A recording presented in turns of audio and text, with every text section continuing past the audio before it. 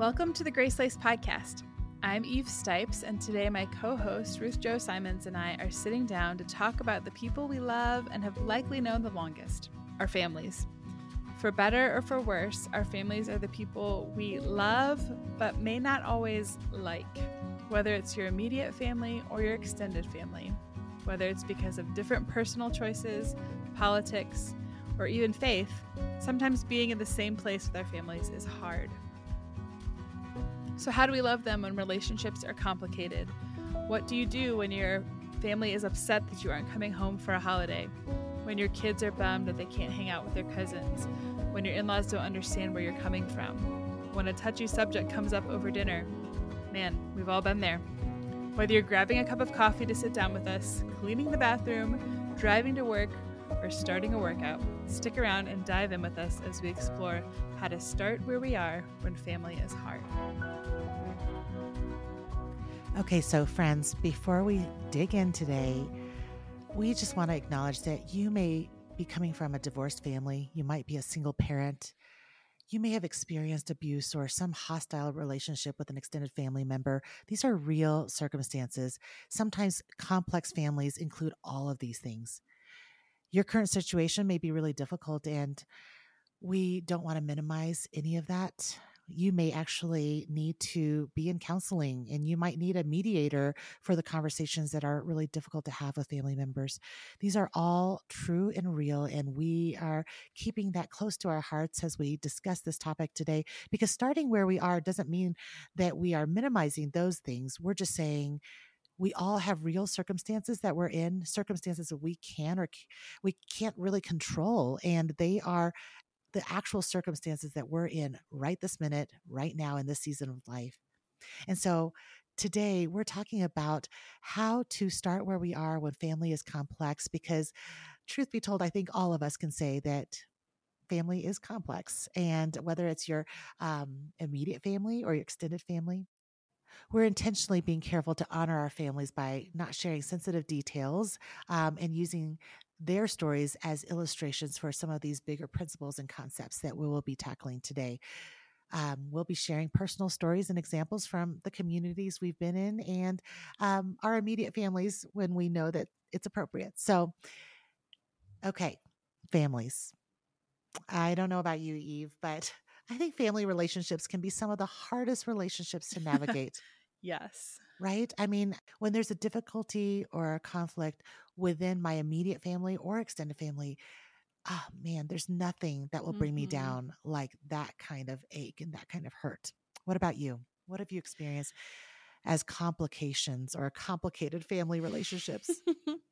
Yeah, I totally agree. And I feel like extended family is particularly tricky sometimes because these aren't the people that you necessarily see regularly. For Right. some of us, it is like you You're not live engaging with nearby. every single day. Yeah. Yeah, but for my family growing up, we never lived close to our extended family. And so, yeah, it wasn't people that we saw every day or that we had a lot of shared experience with, but it is people that you have a lot of shared history with. You know what I mean? Like you have Sure. a lot of the same people and ideas. And so I think it's just really interesting how people from the same immediate family can develop totally different family cultures for their own families, you know? So like I think about my dad and his sister grew up in the same house, but ended up with really different family cultures. And so I love my cousins, but we don't see each other very often. And we have totally different perspectives. And so I think when you start in that realm of extended family, it just becomes automatically a layer of complexity that you are like, ooh, how are we going to navigate this? And how does this work? Absolutely. And I think it really, even as I'm listening to you, Eve, it really helps me remember that that's the posture I need to have when I'm speaking with any family member that's extended or lives in a different state or is in a different season of life. We don't know everything that they're going through, Yeah. right? And it doesn't Yeah. matter if we have shared histories or shared bloodlines or shared celebrations, milestones. It's that ultimately that's not somebody we're doing life with every single day. And so we have to have some grace for that. Well, on the flip side, messy family relationships can happen right in your immediate home, right? Right in your No home, way. right? In your immediate family. I don't know Of about you, course. but the Simons family, all 8 of us, we're a mess sometimes. And I think it was my friend Rob Reno that said years ago at a training session for our school that the very first community group that you'll ever be a part of or small group is really in your Uh-huh. own home, where you're going to have Yeah, to learn to that's confess true. and call out and share Yes. vulnerably and deal with the Mm, way you're perceived or the way you perceive somebody else. That's not happening yeah. just at your church. That's not happening in this little tidy small group that you're signing up for that Right. meets every other week. It's happening right in your home. And so Every that day. really helped me think through what it means to live with these in my family 7 guys I live with. If you don't know my story, I've been married 24 years to Troy Simons, um my sweet husband, and we have 6 boys. um Yeah. and they range from 9 to 20 in age. And so So crazy. in you can imagine the people that we see all the time. So we're not dealing with just the complication of extended family, we're dealing with the complication of a huge range in ages as well as Mhm. personality types. And so I think about how just the fact that I have 6 kids of all the same gender trying to navigate doing life together, rooming together. Yeah. We don't have kids who have their own rooms. They have shared rooms, shared belongings. Um, they have to do chores together. And so And I'm sure it's just all perfectly peaceful I and mean, I was happy just all the gonna time. say, like, there's a soundtrack of City of Light music going at all times, and everybody is like worshiping as they do their dishes, Yeah, or for maybe sure. not, or maybe not. As delightful and truly, I would say my boys have really surprised me with how mature Yeah. they've grown and how godly they are in certain moments. But the truth is, they're sinners just like me and you, and just like Troy and me. And um, it's a lot. We navigate all the time what it means to steward the relationships we have at home, even Yeah. if brothers don't get along, or if brothers don't agree, or if Mhm. mom and dad don't agree.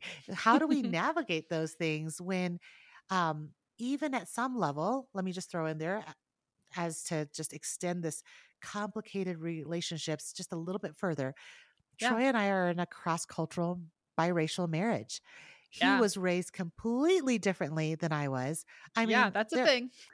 that is a thing. There are times when I'm like tearing up or really feeling seen and known when I read an article or read a book or watch a movie that displays some of what I know of my Asian upbringing, right? Mhm. And he's like, wow, I am seeing it in a brand new light because that wasn't his life. He was Yeah. raised in a Caucasian home in the Southwest, and I was raised as an Asian American by parents who were born in Taiwan, Mhm. but were transplants from China. So like that is complicated in itself. In So itself, when yeah. you think about all of that plus our sinful natures, how could family not be complicated? How could we not hurt one another and step all over each other?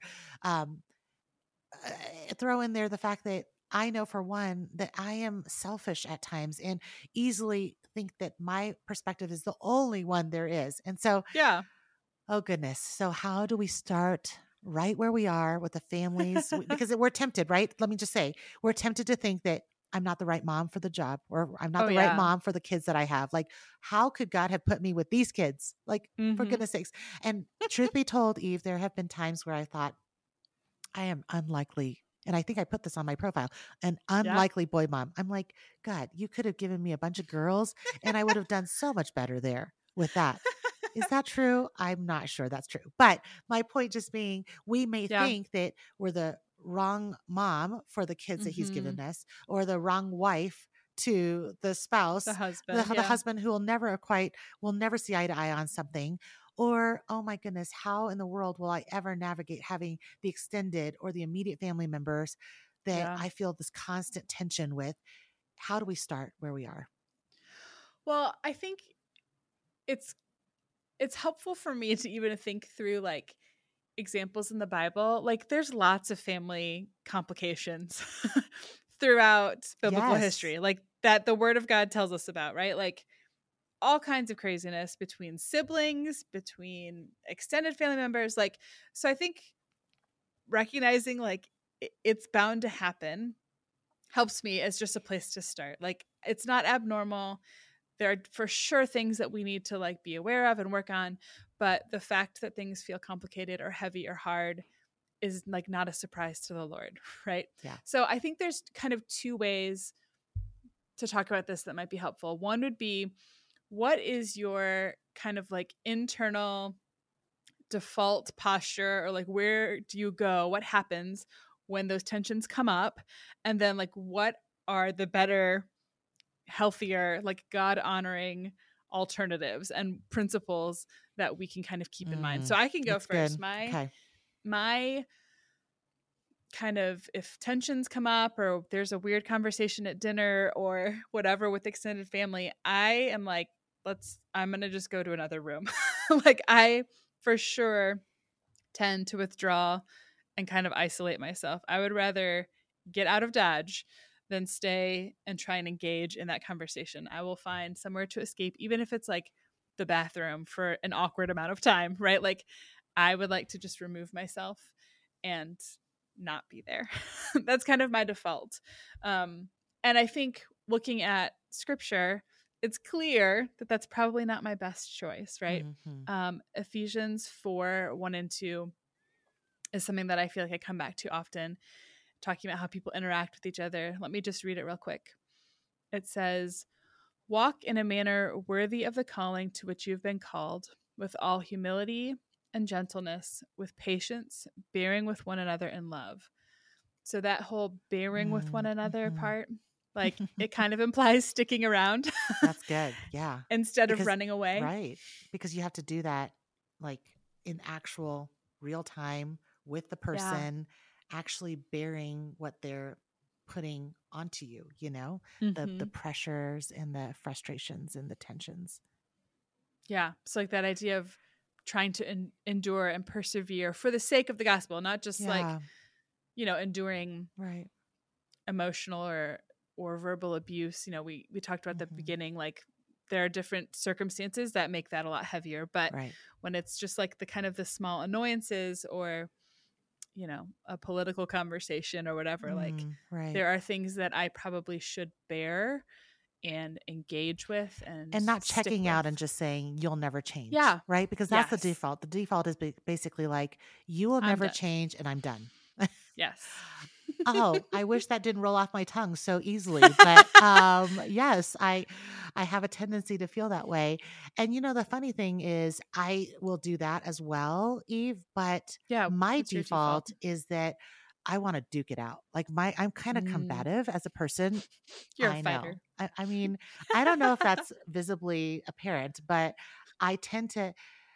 I think I've grown, and so I'm a little more gentle than I probably am by nature, but I'm pretty combative by nature. Like I want to fight it out, and I'm really, really careful about details. So I'm that person where if there's tension, I want to parse it out to make sure exactly why we're all feeling this way and who we can point our finger, like who we can point to and say, it started here and then went here. And this is why when you said that, that's what happened.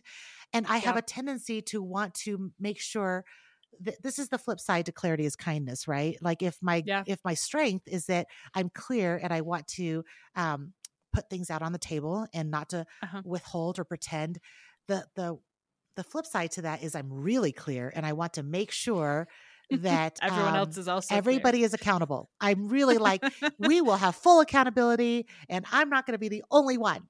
Everybody's going to be accountable. That's right. And so that's pretty self-aware of me to say it out loud to the public here, but there it is. But the truth is the default and the tendency on a sinful level is to say, I care more about being right.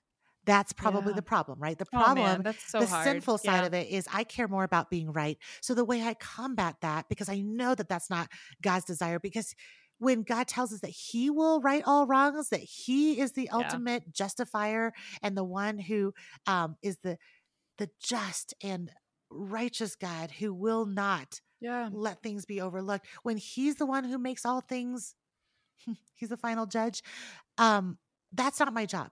I don't need Yeah. to, that's sinful for me to be like, and I will pronounce And I will and take the throne as I well. will make sure, I will make sure that everything is accounted for and I will be the rightful judge of all things. Yeah. Because that's sinful, I have to combat that issue by being the first, or at least trying to be the first. Oh, Eve, I don't do this super well, but trying at least somewhere early on to say, I'm going to own where I'm at fault.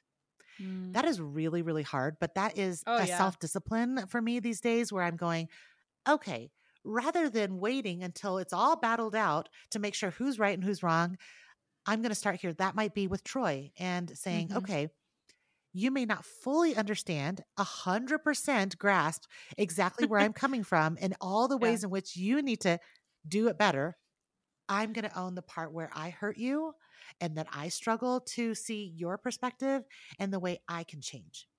Yeah. That might be the way it is with my kids.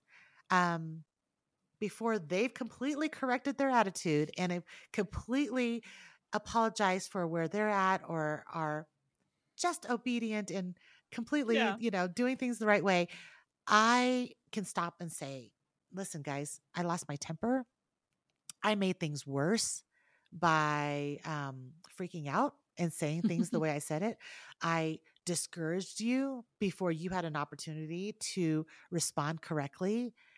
And I will lower the temperature Yeah. of the room by being the person who says, even if it's not to my level of satisfactory analysis, even if it's not all cleared up, I can lower the temperature of the room by being the first or one of the ones who says, okay, Yeah. I'm going to own what I can in this moment. And so that's honestly where I can start right where I am, right? Because I can't change.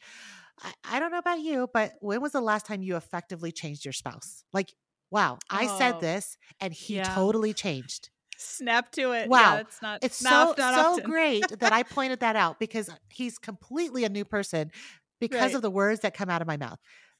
That's actually like neither Yeah. does it work with my kids.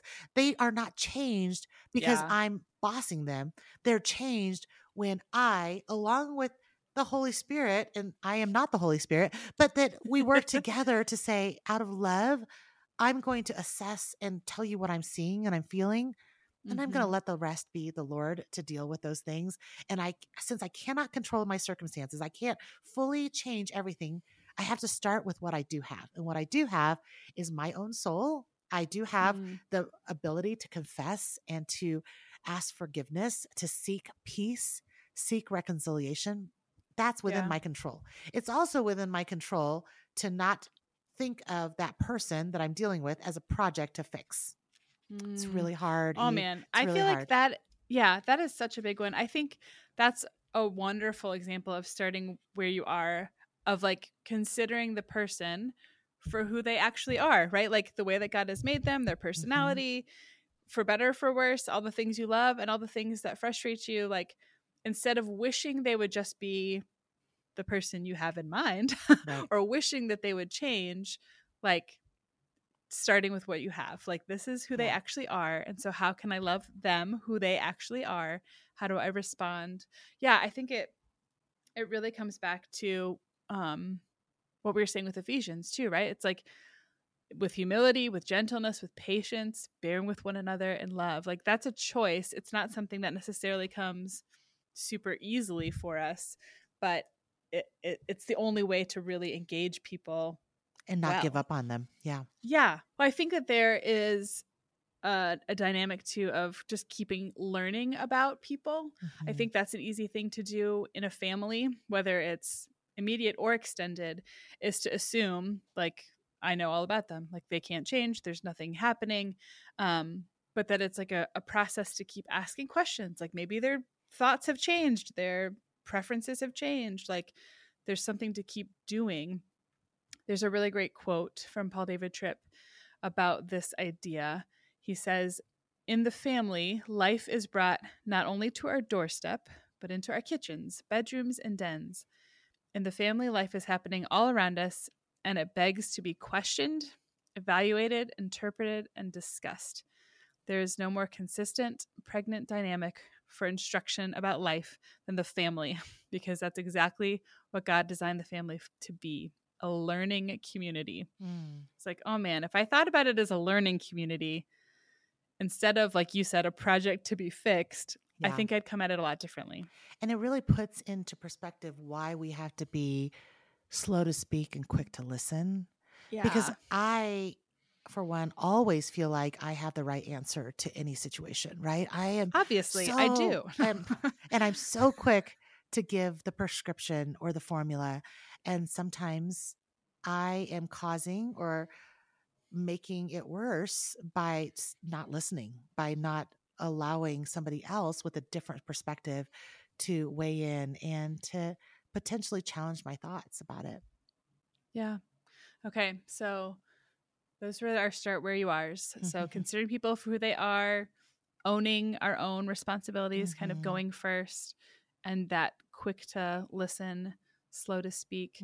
So as we kind of wrap things up, I feel like this is one of those conversations we could talk about for so long, right? Like there's just so many emotional layer, like there's just so many and honestly, I hope our listeners will, I hope you'll share this episode with someone and have a safe place to process and talk about it, because there's a lot that we can start here in a conversation on a podcast that really has to happen in the privacy and the intimacy and the vulnerability of your own home with your own family members, to process and think through what can you do to start where you are with the tensions and the difficulties and the circumstances that you can't personally change all on your own. And so obviously we encourage you to have those conversations and even ask these 3 questions that we ask every time at the end of the podcast. What is the gospel truth here? What's one small thing I can do in response?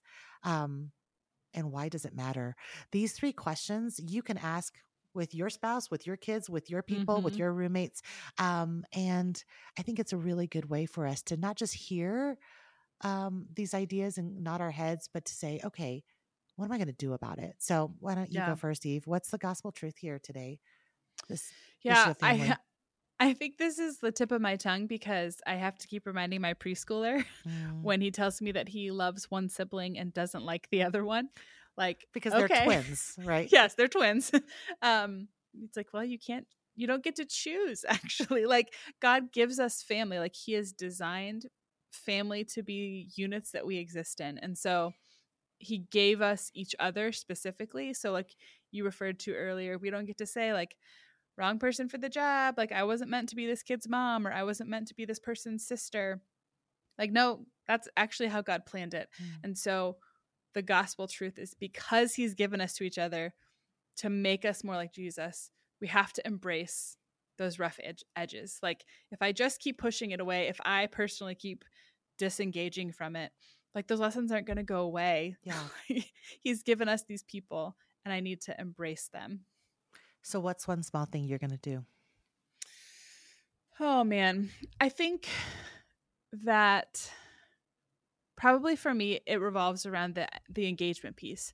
So like some extended family that I haven't talked to in a while, and that we don't have a lot of natural overlap in our lives. I don't see them regularly.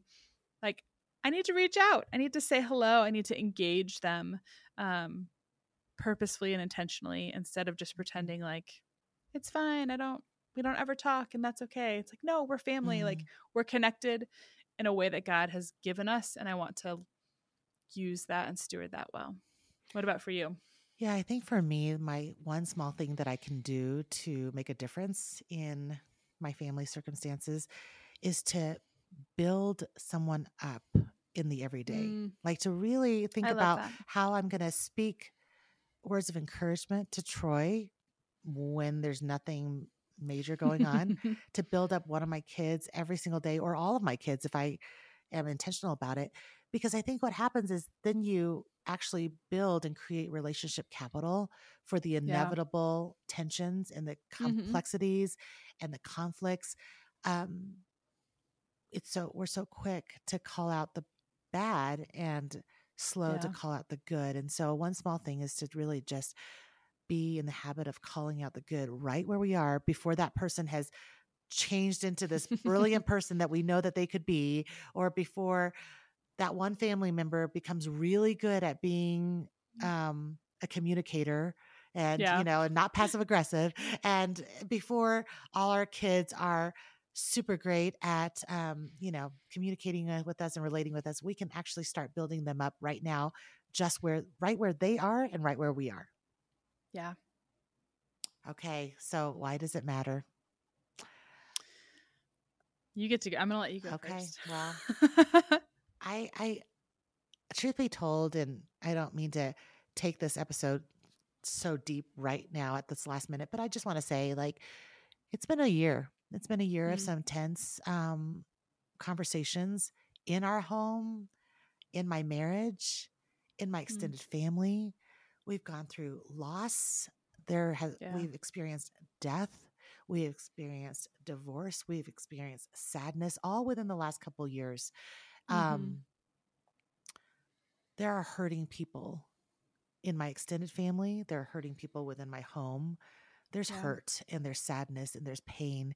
And there are times when it feels like it's just too much. And we all, rather than wanting to press in with one another, we want to do like what you're describing, just kind of make somebody else read our minds and then be like, it's too hard. I don't want to do this. But why it matters is I think about the promise we read in scripture. He who began a good work in you is faithful to complete it. That means that God is still at work. Even in that family member you think you'll never see eye to eye on. It's over. Yeah. He is still at work. And I'm preaching to myself here, right? I mean, preaching to my own heart that he is still at work. Even when it feels like year 24 of your marriage still takes a lot of work. Oh my goodness.